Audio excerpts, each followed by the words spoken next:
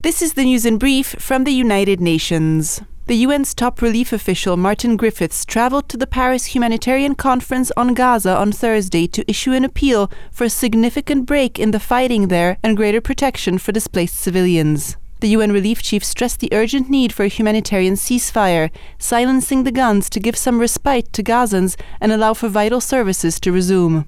He also called for the protection of civilians wherever they are and reiterated concern over the displacement by Israeli military operations of hundreds of thousands of people from the north to the south of the enclave to so-called safe zones, where in fact their security was not guaranteed. According to the UN Humanitarian Aid Coordination Office OCHA, headed by Mr. Griffiths, another 50,000 people reportedly evacuated from north to south Gaza on Wednesday through a corridor opened by the Israeli military. Mr. Griffiths stressed the crucial role of multilateral diplomatic efforts to protect civilians, ensure aid access, and enable the release of the 240 people held hostage by Hamas in Gaza since the militant group carried out its terror attacks in southern Israel over a month ago.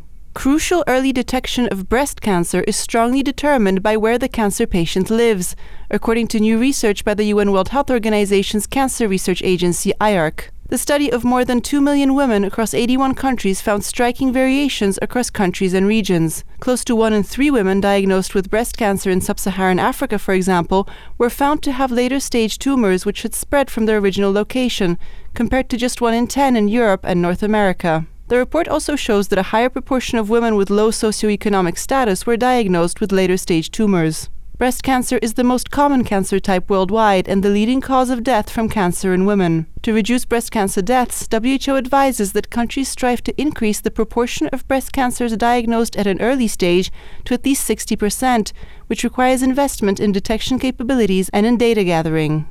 The El Niño climate pattern will have severe impacts on agriculture and food security, threatening the lives and livelihoods of millions of people who require urgent support, the UN Food and Agriculture Organization FAO said on Thursday. El Niño affects farming and food production by bringing either too much or too little rain, depending on the region, and disrupting temperatures. FAO called for emergency funding of $160 million to help over 4.8 million of the most vulnerable people in 34 countries and prevent damage and loss of crops, livestock, land, water, and infrastructure.